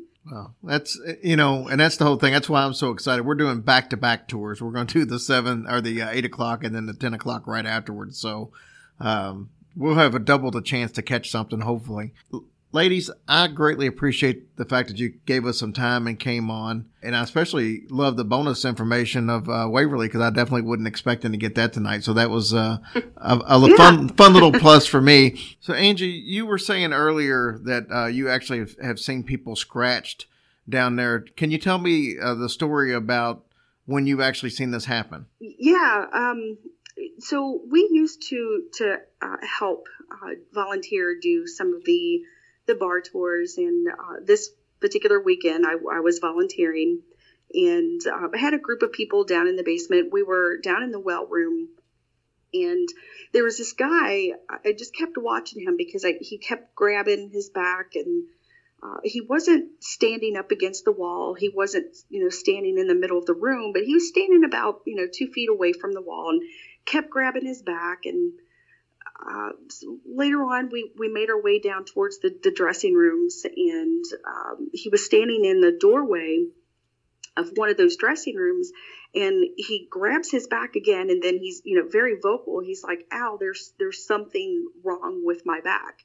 So his girlfriend that was with him, he had her raise up his coat. He had a coat on. He had a fleece jacket underneath that, and then a thermal shirt underneath that. He had her raise up his clothes to look at his back, and you could see 3 scratches down his back. So I even went as far as asking his girlfriend to show me her fingernails. I wanted to make sure that she did not scratch him. And sure enough, she was a nail biter. So there was no way that she could have inflicted those on his back. And the angle of those scratches, there was no way that he would be able to inflict those on himself. And what's funny is there was a piece of wallpaper in between his coat and his jacket that fell out that matched the type of wallpaper that is hanging in the well room. So that's just one of the many times that I've seen people, actually be physically touched and scratched in some way down in the basement. Now, I'm going to recover some ground that we covered off the air, because I thought this was an interesting point that you brought up. We talked about the fact that some of these stories may be a little more based in lore than actual fact. But what is fact is that place, as far as where it's located at, can just be a mass of energy from various different reasons. Can you expand on that a little bit for me? Well, you've got the limestone hills, the cliffs that are right across the street. You have the river, the Licking River, which flows north. From what I understand, there's only a few rivers in the world that actually do that. We're told, and we've had some proof, but then some things have kind of debunked this, that there could possibly be an underground river and also a fault line in that area. So, you've got all of these different types of, energy that is a conduit to energy, I guess you could say. That area is also known as Gallows Gap. Back in the late 1700s, early 1800s, there were, lynchings and hangings in that area. From what I understand, there was a lot of Native American activity along with, some of the soldiers, and also, that area is part of, the Underground Railroad as well. And then there was a bridge that was close by that collapsed during the construction of that bridge in the late 1800s, in which a lot of men were killed. And also that stretch of highway, where Bobby Mackey's is at, there's been a lot of fatal accidents. As a matter of fact, across the street from the parking lot, there was a fatal accident there. They have the cross there. So there's been a lot of tragic things that's happened, in and around that area, not just in the bar itself. That's, like I said, that's truly fascinating that you get all those things combined. It definitely, it's got to lead to some kind of activity there, without a doubt. Right. Tell everybody how they can find out more about Gatekeeper Paranormal, because I know you guys do some residential stuff as well as businesses and stuff. Tell us a little bit about what you got going on and how they can find out more about you. Well, we do tours at Bobby Mackey's Sunday through Thursday all year round. And you can find us on Facebook on Gatekeeper Paranormal, or you can go to gatekeeperparanormal.com. And if you're interested in booking a tour, you can book it right on our website. Well, thank you so much. And we'll talk to you soon, because I'm sure we might hook back up with you again right before we go to Waverly and hear a few more stories and maybe get some advice from you guys for the listeners that are going. That'd be great. Yeah, it would. Thank you so much, ladies. All right. Thank you. So they definitely had some stories to tell, didn't they? They sure did. That was interesting.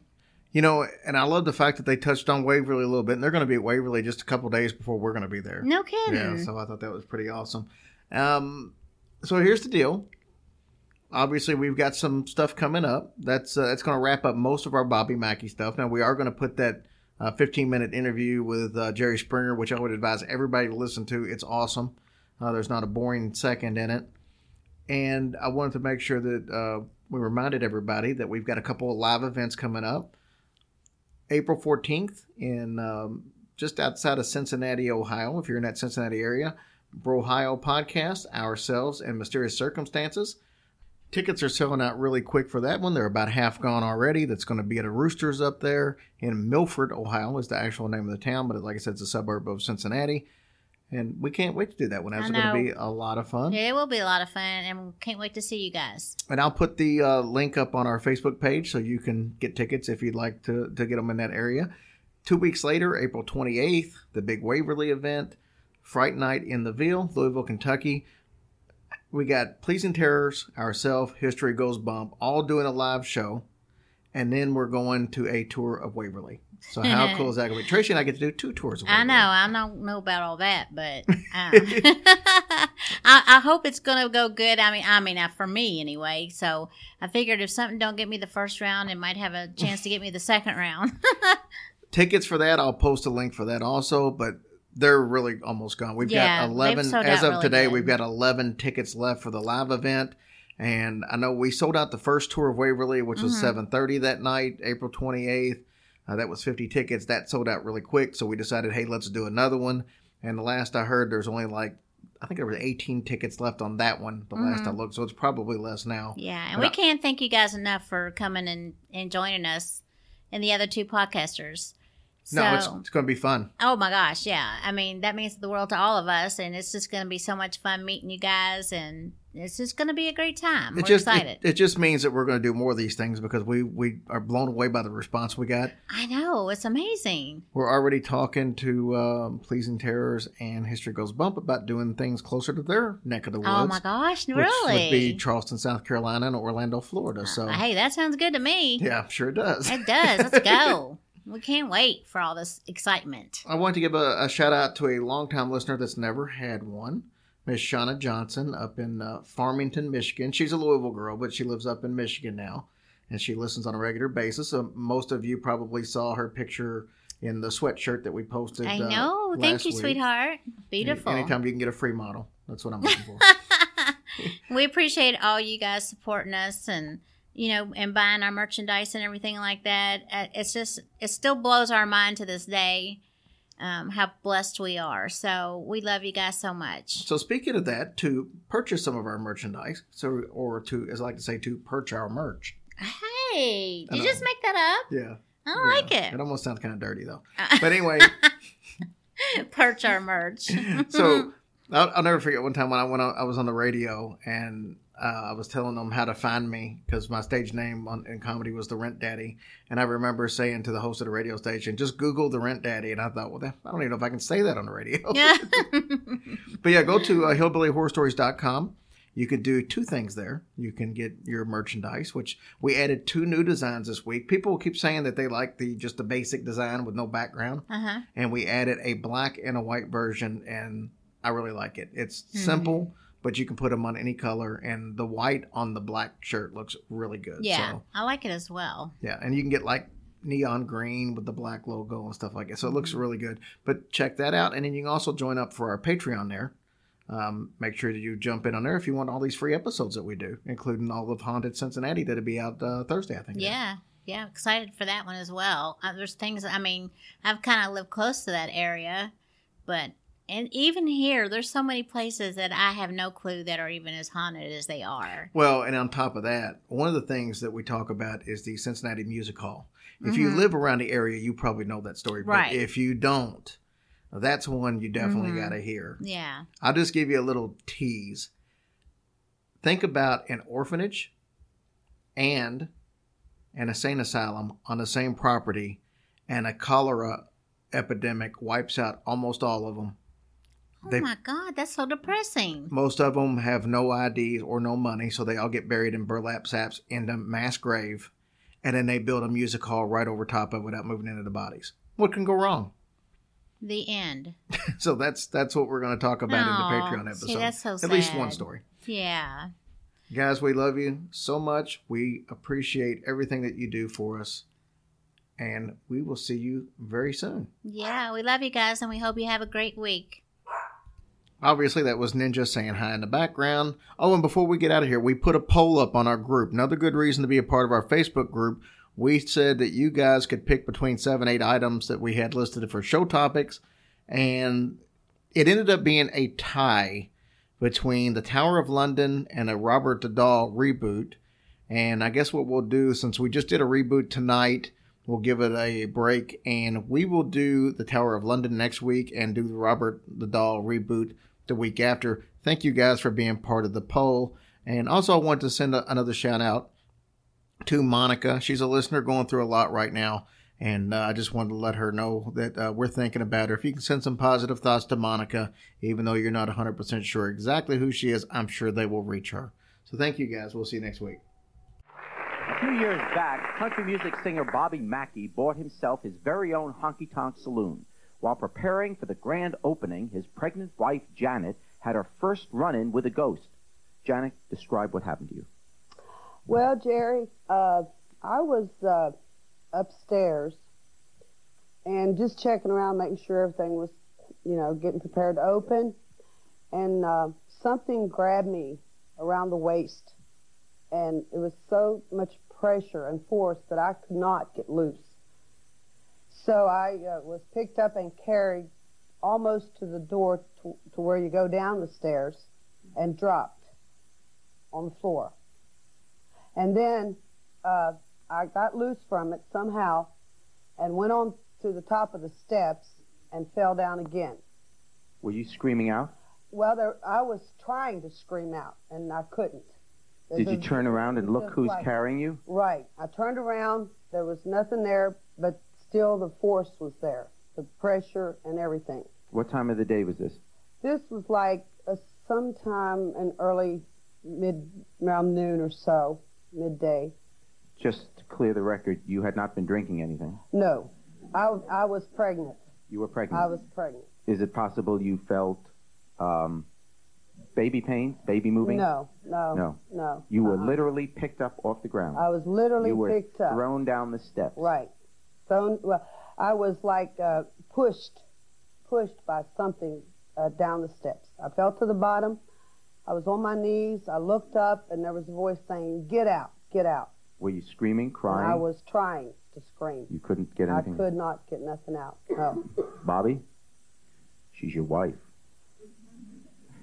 Are you buying this? Are you buying this? No. First of all, I don't believe in ghosts at all. And we've been there for 13 years. But that's not true. Well, that's not true. It is true. No.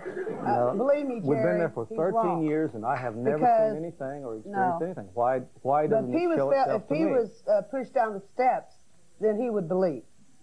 She's your wife. No. You're not believing her? You think she's making this up? She's lying? She had been hearing these stories. She didn't like the place anyway. I don't care. She was terrified of the place already. If he was the one pushed him down the steps and had all the trouble I had, then you would understand my side. She had been hearing these stories, and I think the power of suggestion, I think she was looking for things like that. That's not true. So you think, are you saying she's lying? No, I'm not saying she's lying. Well, I think she believes it happened. Because you don't believe she believes it happened. Okay, all right. So, she does believe it happened, but it did happen. I don't believe it happened. Well, how do you explain Janet's fall? I don't know. I just don't believe in ghosts. I don't believe there's such a thing. Well, there was something there to grab me. Did you wind up? What happened to the baby? Well, I went into labor at the incidents when I fell down the steps. Yeah. Pushed down the steps, and I got to the bottom. Well, it was later. More the next morning. About 8:30 that next morning, I had my daughter. The very next morning at 8:30. After I was pushed down the steps. She weighed 1 pound and 15 ounces. And she weighed 1 pound 15 ounces. It was a premature birth. Yes. Premature. She was 3 months early.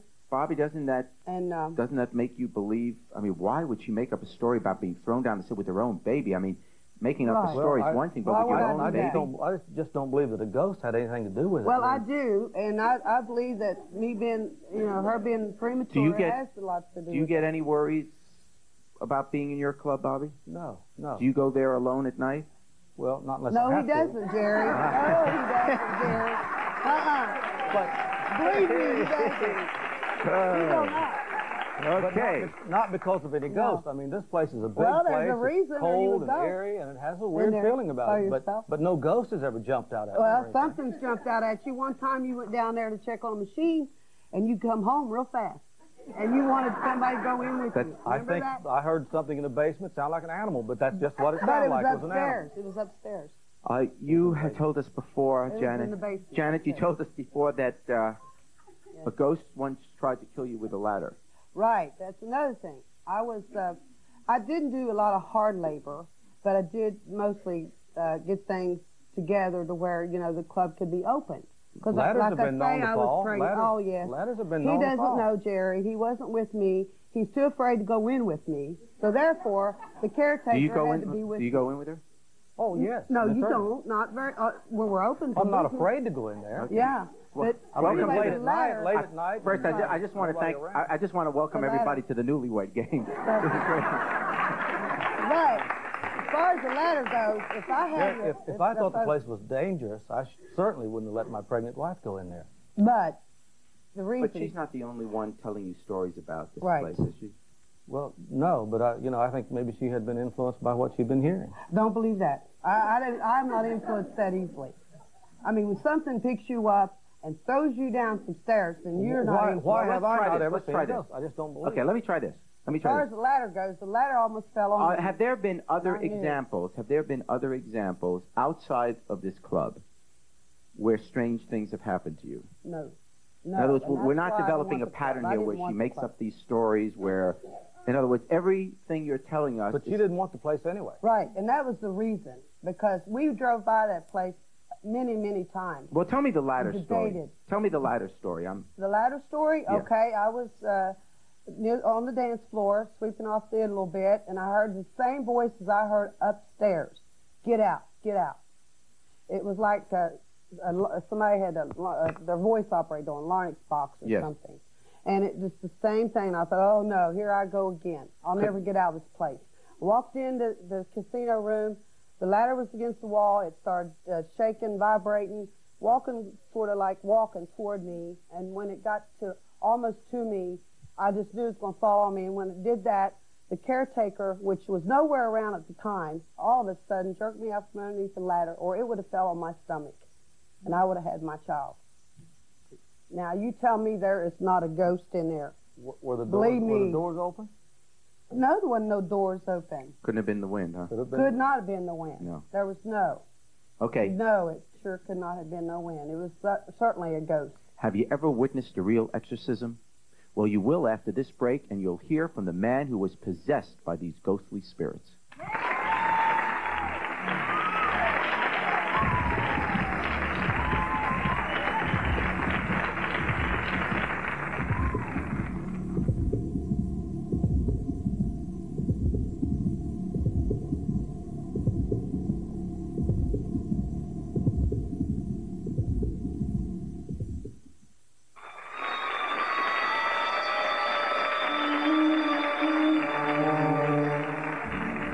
My next guest is the caretaker of Bobby's nightclub and has lived there for the past 13 years. Carl Lawson says he was living a nightmare. All the ghosts in the club had entered Carl's body and lived through him until Carl finally allowed Reverend Glenn Cole to perform an exorcism. I want you to take a look at this. Charlie, it's time for you to leave. I want to go. It's time for every... I want to go! Yes, you are going. I'm not leaving! Yes, you are. Yes, if I leave, we all have to leave! Leaving. Leaving. Leaving. Leaving. Leaving. You gotta leave tonight. I don't have to go nowhere. Yes, you do. This body is mine. No, it's not. This body is mine. No, it's not. In the name of Jesus Christ of Nazareth and on the authority of God's Word, I command Charlie, I command Sam, I command every spirit to leave. Leave him, Charlie.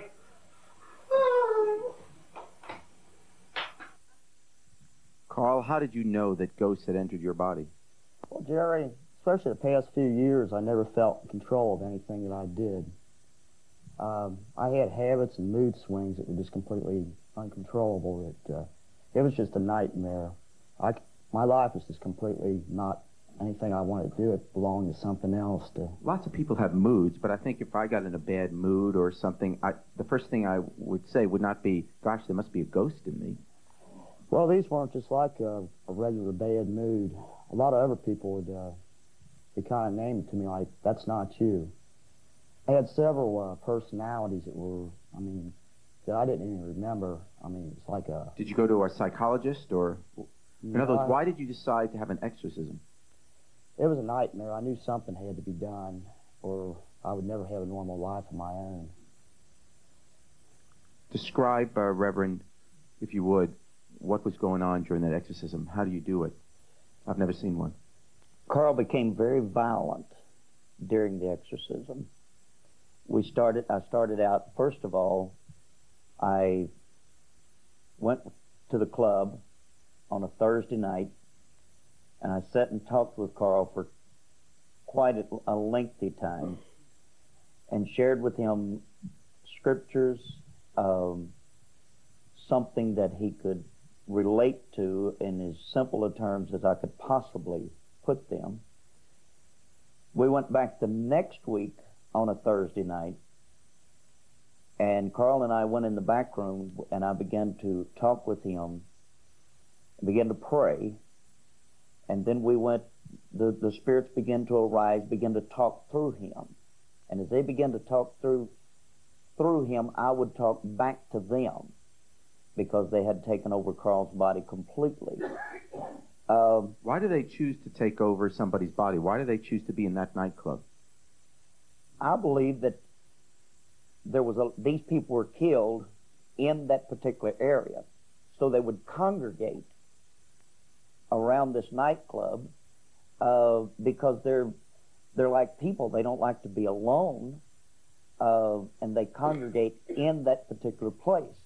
Reverend, do you believe in ghosts? In northern Kentucky, there are some strange things going on, and some strange things are going on at the most popular country music bars in the area. The people at Bobby Mackey's are getting used to not only playing country music, but also telling ghost stories. As we learn in Michael Collins' world, they swear they are more than just stories. There was a time when Bobby Mackey's was known for drinking, dancing, a little pool, and a lot of games like Mr. Muscle Arm Wrestler and, of course, the famous Bull Rider. But over the last couple of years, something more has been added. Just ask Carl Lawson, the caretaker. More than once, he's been in the basement and seen things he's never seen before. There was two men that was hanging here, just like there was gallows. Walk along the banks of the Licking River behind the bar, and Doug Hensley will tell you a history of the occult, which he's written about in his book, Terror at Music World. I learned that satanic worshipers still today worship the devil along the Licking River because it flows north. Around this area here? Right here behind Bobby Mackey's nightclub. How long has this been going on? Since the early 1800s. No, many people say Bobby Mackey's is not the place you want to be left alone in when people leave at night. From dishes flying, glasses flying off the bar, bar stools, chairs being knocked over, people being attacked, their names being called, and people being possessed. In the name of Jesus Christ of Nazareth and on the authority of God's Word, I command Charlie, I command Sam. People like Carl himself, who spent 3 days going through an exorcism. A recent national TV show brought in a well-known psychic who claims there are 6 ghosts here, one of which was named Pearl Bryant. And I learned that there was a girl, Pearl Bryant, who was beheaded in 1896 by Alonzo Walling and Scott Jackson. Her head has never been found to this day. On the gallows, both men refused, even after they were offered a life sentence opposed to death, with the ropes on their neck. Both men refused to tell where her head is. For a while after Carl's exorcism, things seemed to quiet down around here, but now the visions and the incidents are happening again. Are they here right now? Yes, they are. Are they watching us? Yes, they are. Are they listening to us? They're listening to every word I'm saying. The bottom line is the psychics and the people who have been dealing with these spirits or ghosts or demons or whatever they are all agree they're not going to go away, and no one knows where they'll show up next. Michael Collins, News Channel 5 Tonight.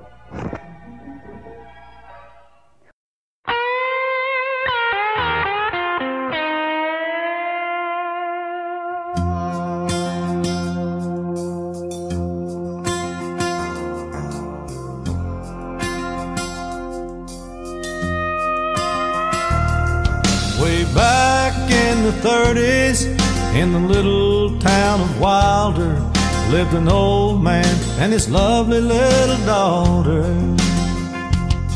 They ran gambling for a living. It was the best place around. All the men would come and lay their money down. Her daddy was a jealous man, but Johanna fell in love. He kept saying the man dealt a bad hand.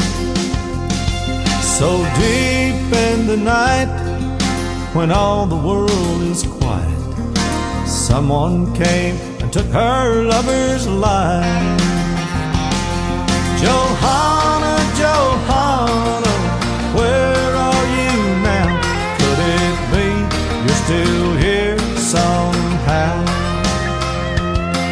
Johanna, Johanna, where are you now? Is it true you're still here somehow?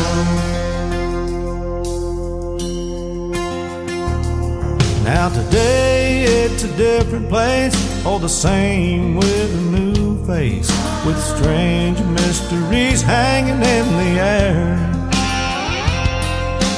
People in their sane minds swear they see you today. Are you looking for the love they took away? Everyone knows that you couldn't bear the pain, so you took your life in the pouring rain. You took your life in the pouring rain. Johanna, Johanna, are you really here? Looking for your lover after all these years. Johanna, Johanna, are you really here? Has your lover returned after all these years?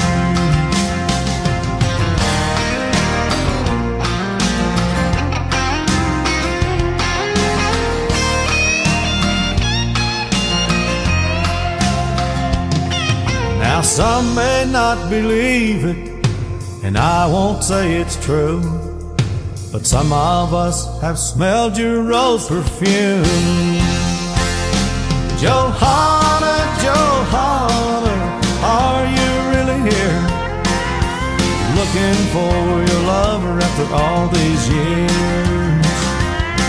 Johanna, Johanna, are you really here? Has your lover returned after all these years?